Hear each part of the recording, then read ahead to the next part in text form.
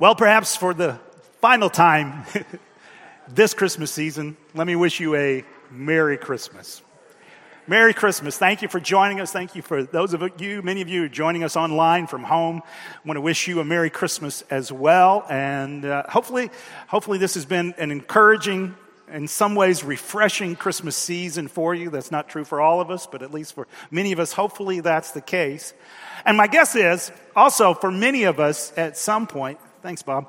At some point, you probably spent some time exchanging gifts with friends or family, and perhaps yesterday. And my question to you is, were you surprised by anything that you got? Did you really? I got these new shoes, so I really like them. So that was kind of a high. Yes, hey, taking care of Dad. I appreciate it. It's pretty cool to have family members who are now stylish. So it's a work of God's grace in my life. And but how about you? Were you surprised by anything that you got, any gift you opened? Of course, surprises with Christmas gifts can come in different forms, can't they? There can be the surprise of opening it and going, oh, that's just what I wanted, or oh my goodness, what a great gift. Or there can also be the surprise where you open it and I hope they packed the gift receipt so I can return it. If that's where you're at, if in any way you were surprised, that really does seem appropriate to the Christmas story. If you've been with us at all during this Advent season, we've been in a series entitled Snapshots of Christmas. Over the last few weeks, we've looked at different snapshots, different scenes in the Christmas account, and looked carefully at the people involved, and even looked in such a way to understand the way the Christmas story now interacts with our life story. And as we've done that, an underlying theme of the Christmas story is really the theme of surprise. Right? I mean, we say, right? Zechariah, right? He's told he's going to have a baby, and of course, he basically just kind of folds his arms at the angelic announcement, like how that can't happen. And it was a message of surprise. Mary and Joseph, in their own way, have to process the surprise announcement that a child is going to be born. Furthermore, there are those shepherds just out in the fields doing their jobs, and all of a sudden their work environment, their workplace is interrupted with an angelic announcement. And there's the surprise of what God is doing. So in so many ways, it seems like the people involved in the Christmas story are surprised by this amazing reality that is now taking place. But as we look at these different scenes, there's one more snapshot that I want us to see. And interestingly, this snapshot, it's different from all the rest. It's different in a couple of ways. First of all, it's really different generationally. I mean, the last couple of weeks we've looked at Mary and Joseph. Mary is arguably 15 or 16 at this time. Joseph would have been older, maybe a few years older, but he's still a very young man. So much of this Christmas story revolves around this very young couple, but we're going to get to the last scene, really, in the Christmas story, and we move from a couple that is very young to two individuals who are very old. One of the things I love, this is really the point where the Christmas story becomes multi-generational. It's the point where you see this wonderful interchange where kind of older followers of God are kind of speaking truth into the life of younger followers of God. And even as a church, we want to grow in fostering those kinds of relationships. So this snapshot is different because these two individuals are much older. But it's also different for a second reason. Because, as I've said, really up to this point, it seems like everyone involved in the story has been surprised. They've been shocked. Their lives have been disrupted. But when we come to this last snapshot in the Christmas story, we see two people who weren't surprised by any of this. In fact, they were waiting for it. And their names were Simeon and Anna. We're introduced to them as the scene unfolds in Luke chapter 2. Mary and Joseph take this young child to the temple, and we read these words. When the time for the purification rites had come as required by the law of Moses, Joseph and Mary took him to Jerusalem to present him to the Lord.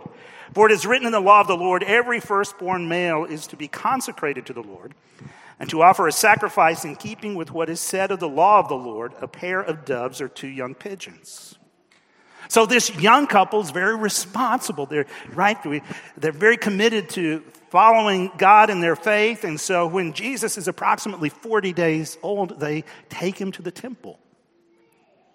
And they take him to the temple for 2 reasons. First, they're acts of purification that follow after childbirth. But secondly, it's an act of dedication to dedicate their firstborn son to God.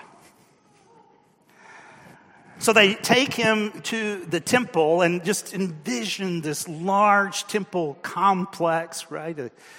Really a tribute to the to the huge ego of Herod the Great in building such a tremendous complex, and it's filled with people. And as they move through the crowd, they are approached by these 2 older individuals, Simeon and Anna. And both of them will approach Mary and Joseph with an understanding of who this child actually is. Now let's just kind of step into that scene just a little bit more, and then we'll kind of continue reading through the text. But just kind of visualize this with me. So here this young couple, they've got the baby, and they're moving through this large crowd. And, I'm sure some people, you smile. You see a young couple with a baby, you just naturally smile as you pass them by. But it's really crowded, and unless you're close, you may not notice them at all. And I'm sure hundreds of people pass them by, moving into this large temple complex, most not even noticing them. Now notice the irony here, right? I mean, hundreds, even thousands of people moving in and out of the temple complex that day, all engaged in acts of worship, all pursuing God. Yet except for these 2, they're all oblivious to the work of God that's actually taking place right in front of their very eyes. Yet these 2 people, these 2 older people that we might easily pass by in the street, these 2 people are clued into what's actually going on. Under the leadership of the Spirit, they realize this is the Messiah. Now, how did that happen? Why did God give them this insight? How did they have the insight that others were missing? If I really had to answer that question with only one word, I think it would be this word: perspective. They had a depth of perspective, I think, that had been cultivated over many years of pursuing God, a depth of perspective on who God is and what he's actually doing. And in the context of that relationship that had been nurtured over decades with God, God gives them insight as to who this baby actually is. So to see that unfold, let's just kind of look at the first part of this scene. Now there was a man in Jerusalem called Simeon who was righteous and devout. He was waiting for the consolation of Israel, and the Holy Spirit was on him. It had been revealed to him by the Holy Spirit that he would not die before he had seen the Lord's Messiah. Moved by the Spirit, he went into the temple courts. Now notice the way Simeon is described here, right? He's righteous and devout. He is waiting for the consolation of Israel. And I think implied in this is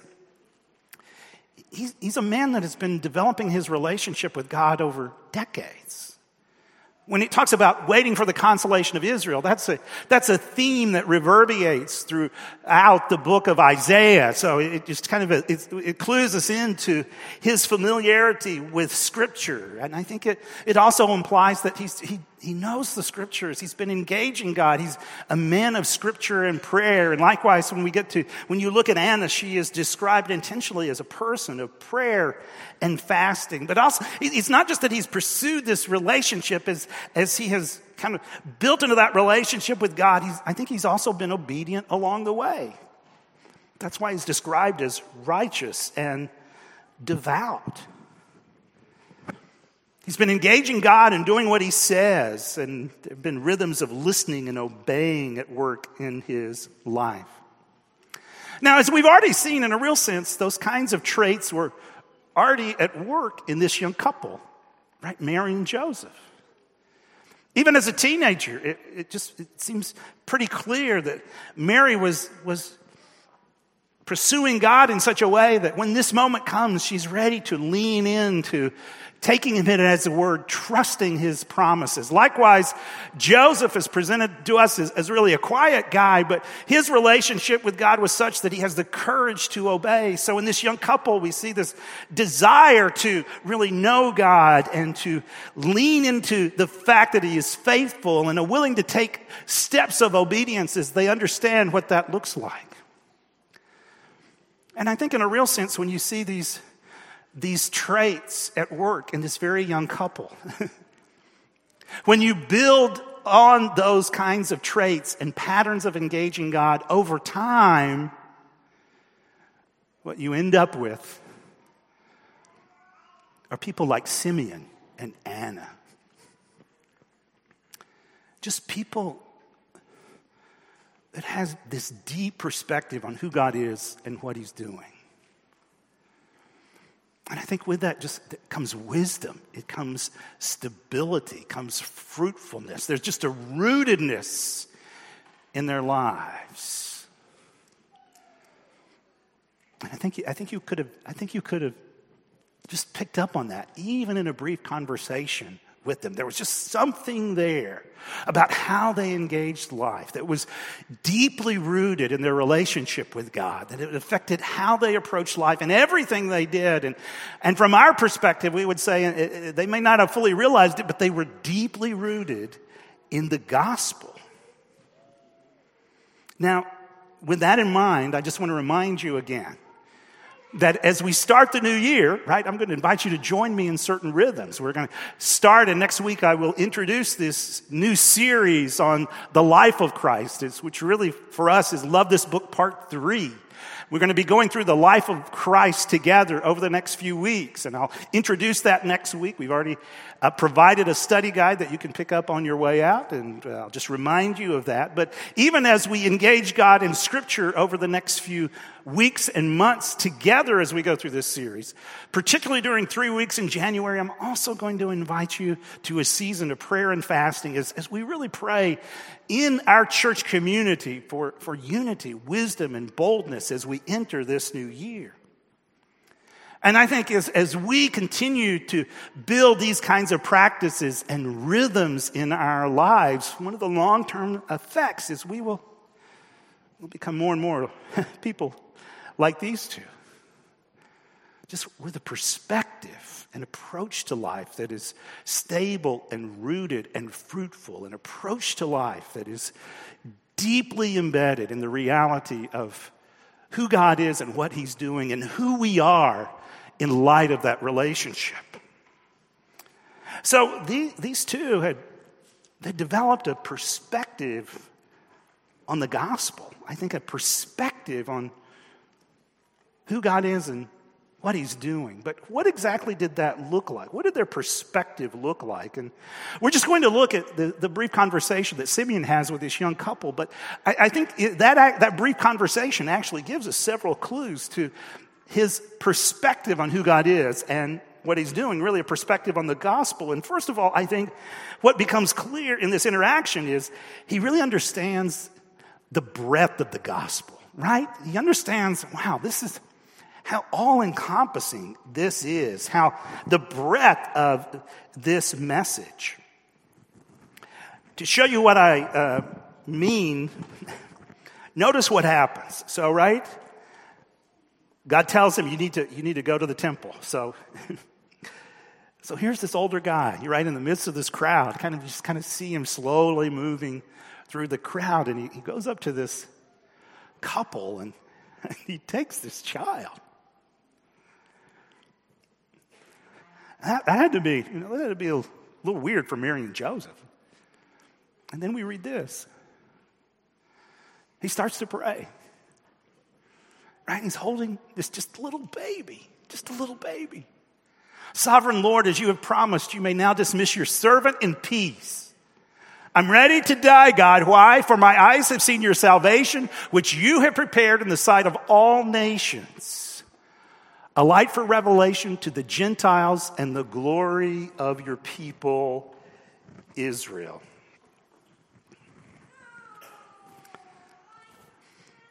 Now, as you hear him pray, again, remember, he's just deeply steeped in passages from the Hebrew Bible.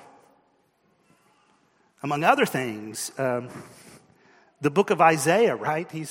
And as he prays, notice he's tapping into this theme that Israel's Messiah is also going to be a light to the Gentiles. Israel's Messiah is actually coming to be the Savior of the entire world. And we see this in other places. In Isaiah, for instance, I will keep you and will make you to be a covenant for the people and a light for the Gentiles. Isaiah 42:6 or Isaiah 52:10. The Lord will lay bare his holy arm in the sight of all the nations, and all the ends of the earth will see the salvation of our God. So this is where this theme is coming from as Simeon prays. But here's what's fascinating to me. Remember the setting. This is occupied Israel, occupied by the Roman authorities. And they've just gone through a census where people in Israel have been forced all over the country to fulfill the dictate of an authoritarian pagan ruler. It was a reminder of how irritating it was to be under foreign rule. And that was only complicated by the fact that all the years that Israel was occupied by Rome, the Roman government never really figured out how to rule Israel well. Among other things, they never figured out how do you rule a people that believe there's only one God. And their failure to understand that led to a variety of administrative missteps, which only heightened the tension. And you need to understand that even at the time of Jesus' birth, there was just a simmering undercurrent of frustration and anger. The embers were just burning underneath the cultural surface, waiting to be lit. Frustration with Rome. Antagonism about this foreign authority that had occupied their land. I think the Romans understood that this was a situation that could go volatile in any moment. This is, among other reasons, why remember when Jesus is arrested, he's brought before Pilate, and Pilate is in Jerusalem. Now, why is Pilate in Jerusalem at that time, the Roman governor? Because he actually lived by the sea. He lived in a place called Caesarea by the sea, the Roman capital of Israel. Well, he was in Israel for this reason. It was a Jewish festival, Passover, and it would have brought tens of thousands of people to Jerusalem. And the Romans were always aware that when people in Israel gathered together, the littlest thing could ignite those embers into full-scale insurrection and revolt. So even now, as Jesus is born, right below the surface, there's this frustration. We're under the thumb of Rome. And with that in mind, it would have been natural as Simeon prays for him just to say, God, thank you for sending the consolation of Israel. Thank you for sending the deliverer of Israel. And he says that. But notice he also acknowledges, and he will be a light to the Gentiles. And what this is showing us is, as he had been shaped by this understanding of who God is and what he's doing, really as he had been shaped by the gospel, he was coming to grips with the breadth of the gospel and how Christ was coming for all peoples. And how Christ would ultimately bring about transformation in the lives of all sorts of people from all sorts of backgrounds in all sorts of places.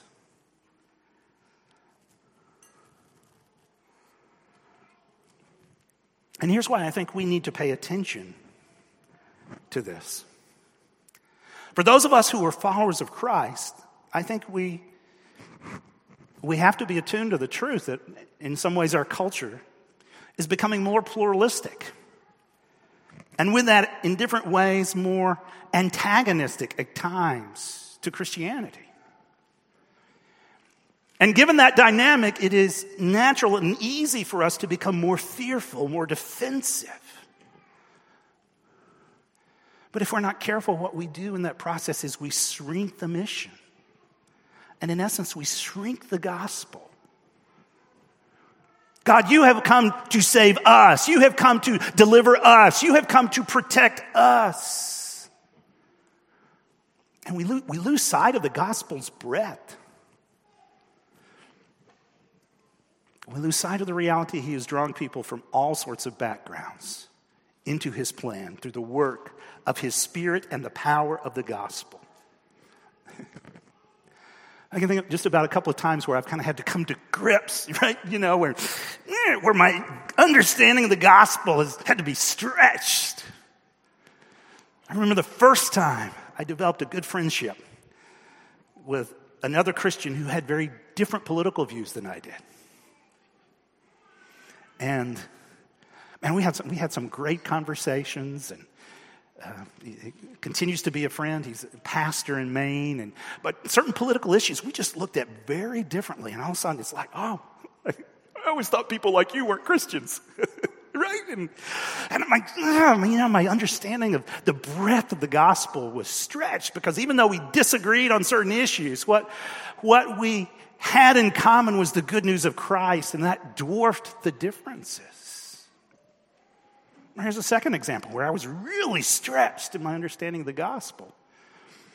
In some ways, I probably started following the news and international developments with the Iranian hostage crisis, 1979 to 1981. I was a teenager then, and that was maybe the first major news story that I followed carefully. And, I kind of remember being drawn into that, and I remember, as an American, I remember the emotions and the anger associated with that experience. But what I didn't know is less than 15 years later after that, I would have a mentor in my life who was Iranian. And I could go into the story in more detail if you ever want to hear it, but I would just say this guy really was an agent of grace in my life during a hard season of my life. And he had just this amazing story of how he had become a follower of Jesus coming out of that cultural background and what that had looked like. But for a season, his input in my life was just absolutely necessary and so significant. And whoever knew, I'd have a mentor who was Iranian. See, these are just signs of the breadth of the gospel. And I think Simeon was clued into that. And I think as a result, as we seek to follow Christ, as we seek to grow in this relationship, as the gospel takes root in our lives, in different ways it's going to move us outwardly because there's a breadth to it. It will move us towards others. And if instead I'm kind of moving in a more self-focused, self-protective direction, I think I'm losing sight of the breadth of the gospel. So I think part of Simeon's perspective that's been shaped over years and decades of following God, of pursuing Him, of these rhythms of listening and obeying. Part of it is perspective. He understood the breadth of the gospel. But not only did he understand the breadth of the gospel, he also understood its depth, right? So here he is. Here they are, this couple and this old guy who just comes and takes his baby and he starts praying. And I'm sure maybe at this point the couple, their eyes are just big, and he prays these beautiful words to God about this child, the fulfillment of God's promises, the Isaianic vision of a coming king. And then he turns to Mary, and we read this. Then Simeon blessed them and said to Mary, his mother, "This child is destined to cause the failing and rising of many in Israel, and to be a sign that will be spoken against, so that the thoughts of many hearts will be revealed." Not only does he understand really the breadth of the gospel, how it's going to kind of move across people groups and into the lives of different people, but he also understands the depth of the gospel. And in understanding the depth of the gospel, he understands that this is a message that will cause conflict among people. I mean, yes, he understood, all of us in Israel were waiting for the Messiah, but he understood that, well, when the Messiah actually comes, many will reject that message. Many will choose not to put their faith and trust in him. It will cause conflict. It will cause conflict among people. And I think for us, for those of us who are followers of Jesus, we need to understand that. The message, the movement that we are a part of causes conflict. So don't be surprised by that. Now, this is not an excuse to be a jerk, right? Because sometimes, as Christians, we are needlessly offensive. But even when we're not, we need to understand the message still will be a stumbling block, an offense to others. Even though we are called to be peacemakers, we must recognize that the message of Jesus brings conflict. And that's part of the journey of following Christ. We can't be surprised by that or knocked off course by that. The gospel brings conflict among people. But furthermore, and again, I think Simeon just has this great insight of understanding the depth of the gospel. Not only does the gospel bring conflict among people, the gospel also brings conflict within people. Again, he continues talking to Mary, and you get these fascinating words. "And a sword will pierce your own soul too." Wow. Now think about this young teenage girl, and all of a sudden this wise, older leader speaks into her and says, "And a sword will pierce your soul too." Now what does that mean? Well, I think on one level, it's an acknowledgement of the pain that Mary will experience watching her own son die on a cross. But I think on another level, it's an acknowledgement of at times the internal pain or stress, the internal conflict that comes in our lives as God works within us. Let me just give you one example from Mary's life. In John chapter 2, you've got this interesting scene, right? It's a wedding feast at Cana, and the wedding party's about to run out of wine. And you need to understand, in that cultural context, major social taboo. You don't want to do that. So Mary goes to Jesus, and she goes kind of with the she wants him to be aware of this, and undoubtedly her expectation is, you can do something about it, right? And Jesus rebukes her.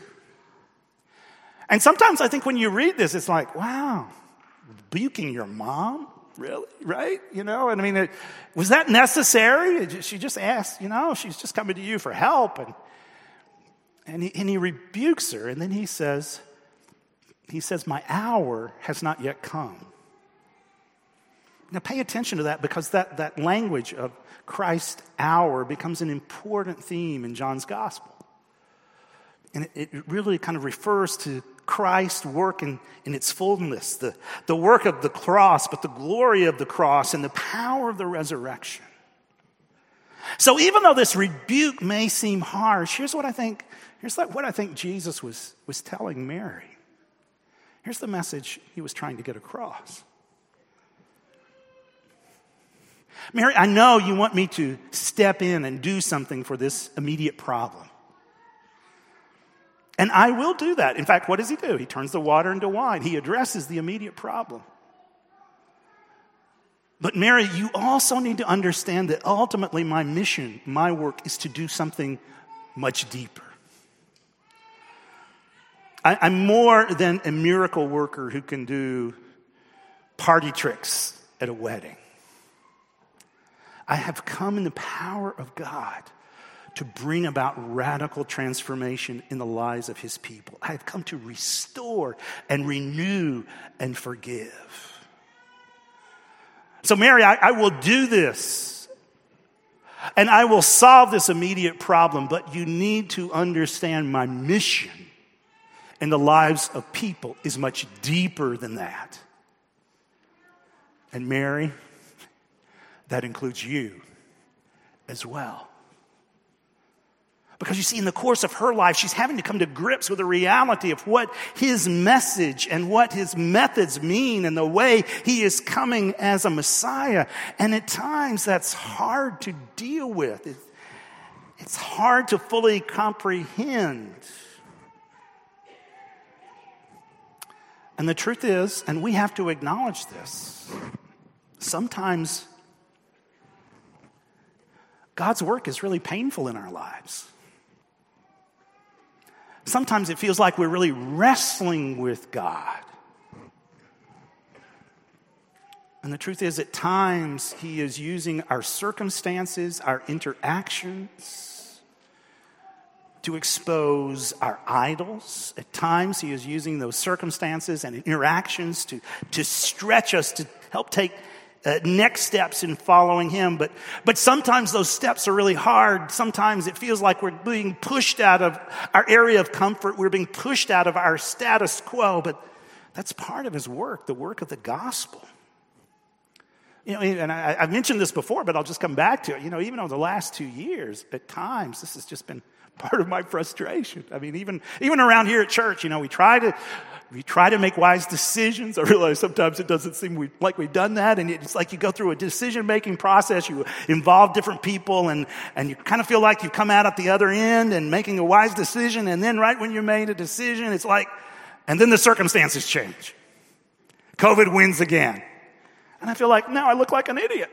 You know, if you'd been in all those conversations, you'd understand how we got here. But all the things around us change, and now you're kind of struggling, and that's just been part of our journey. And sometimes I've just wanted to throw up my hands. It's like, I give up. How do you make wise choices? How do you plan ahead in this situation? It's just been really frustrating. And yet, I must acknowledge for me, and maybe you felt this as well. At times, it feels like God's been doing a deeper work. Because at times for me, control can be an idol. I like having things all figured out. And at times, as much as I want to have a grip on what's going on around me, I have to learn to hold life more loosely. But can I be honest with you? Even as a pastor, I know I'm paid to do this, right? Right? Even as a pastor, sometimes going from this to this is painful. And it hurts.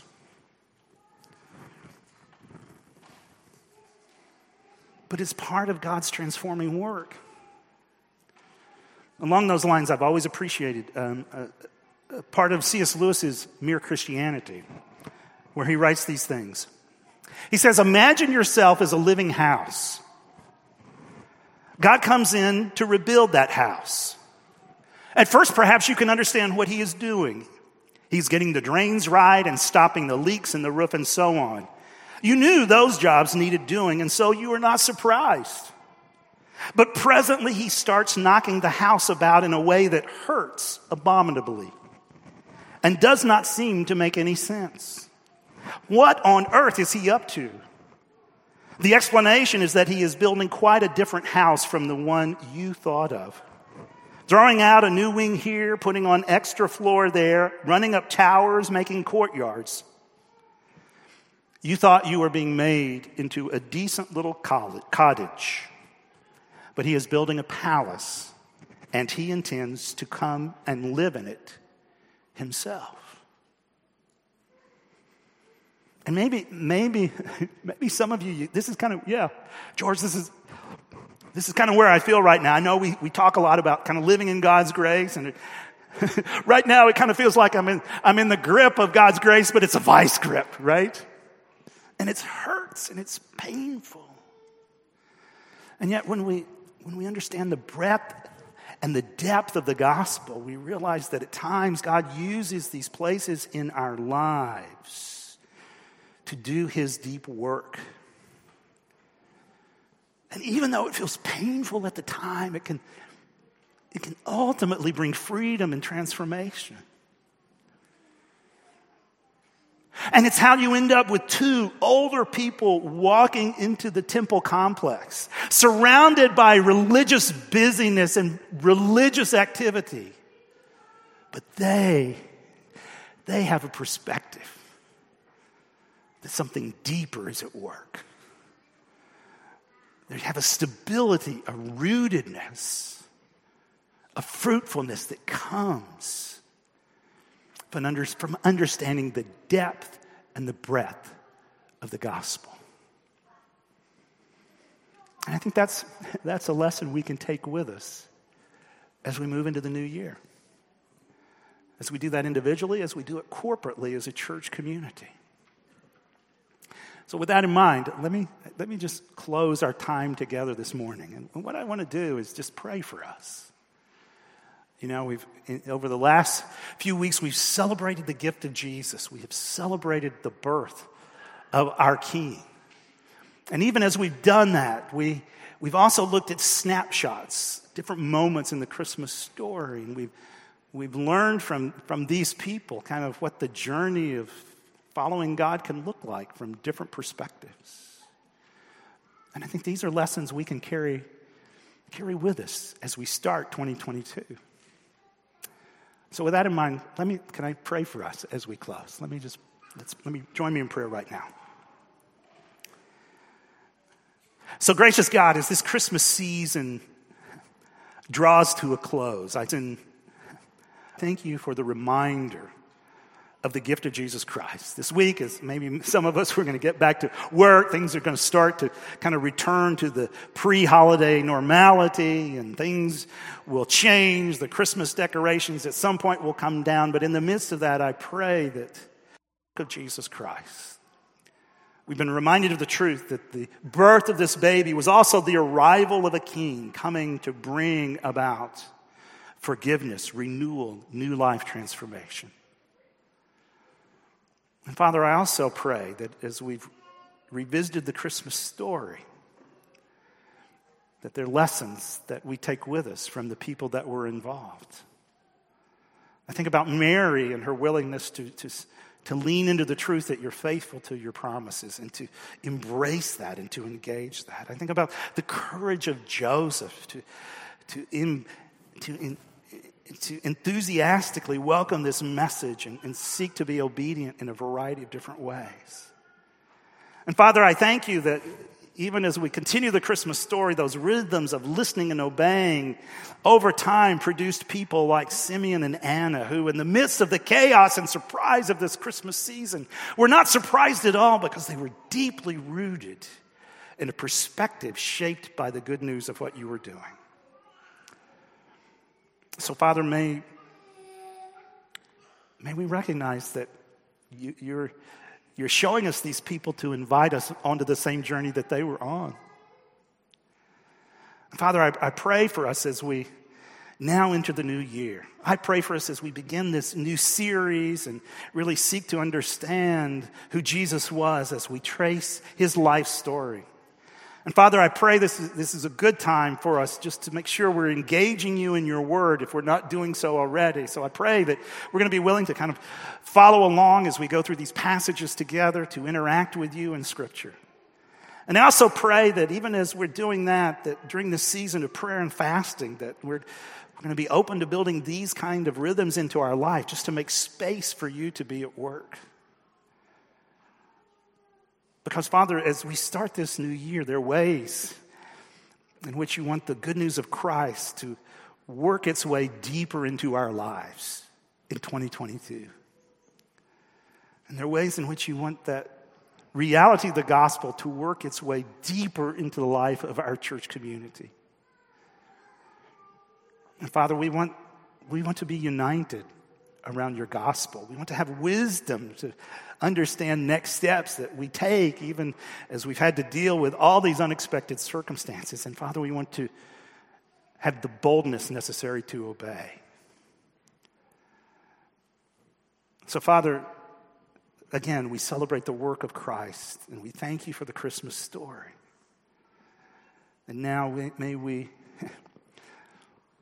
take those lessons with us as we start a new year. May this be a year that we will one day look back on and say, I saw the work of God, the gospel in my life. And I saw the work of the gospel in my church. Father, may we join you in what you are doing as we enter this new year. In Jesus' name, amen. Again, thanks for being with us this morning. Some of you are new to our church, so I just want to thank you for that. And even as you go, if you have something you would like to pray with one of us about, members of our prayer team are going to be here at the front. And if we can encourage you, pray with you, we want to do that. And now as you leave, may you see that there are lessons from the Christmas story that we can take into 2022. So I started by saying Merry Christmas, and now I will close by saying Happy New Year, and I look forward to seeing you in 2022. Amen.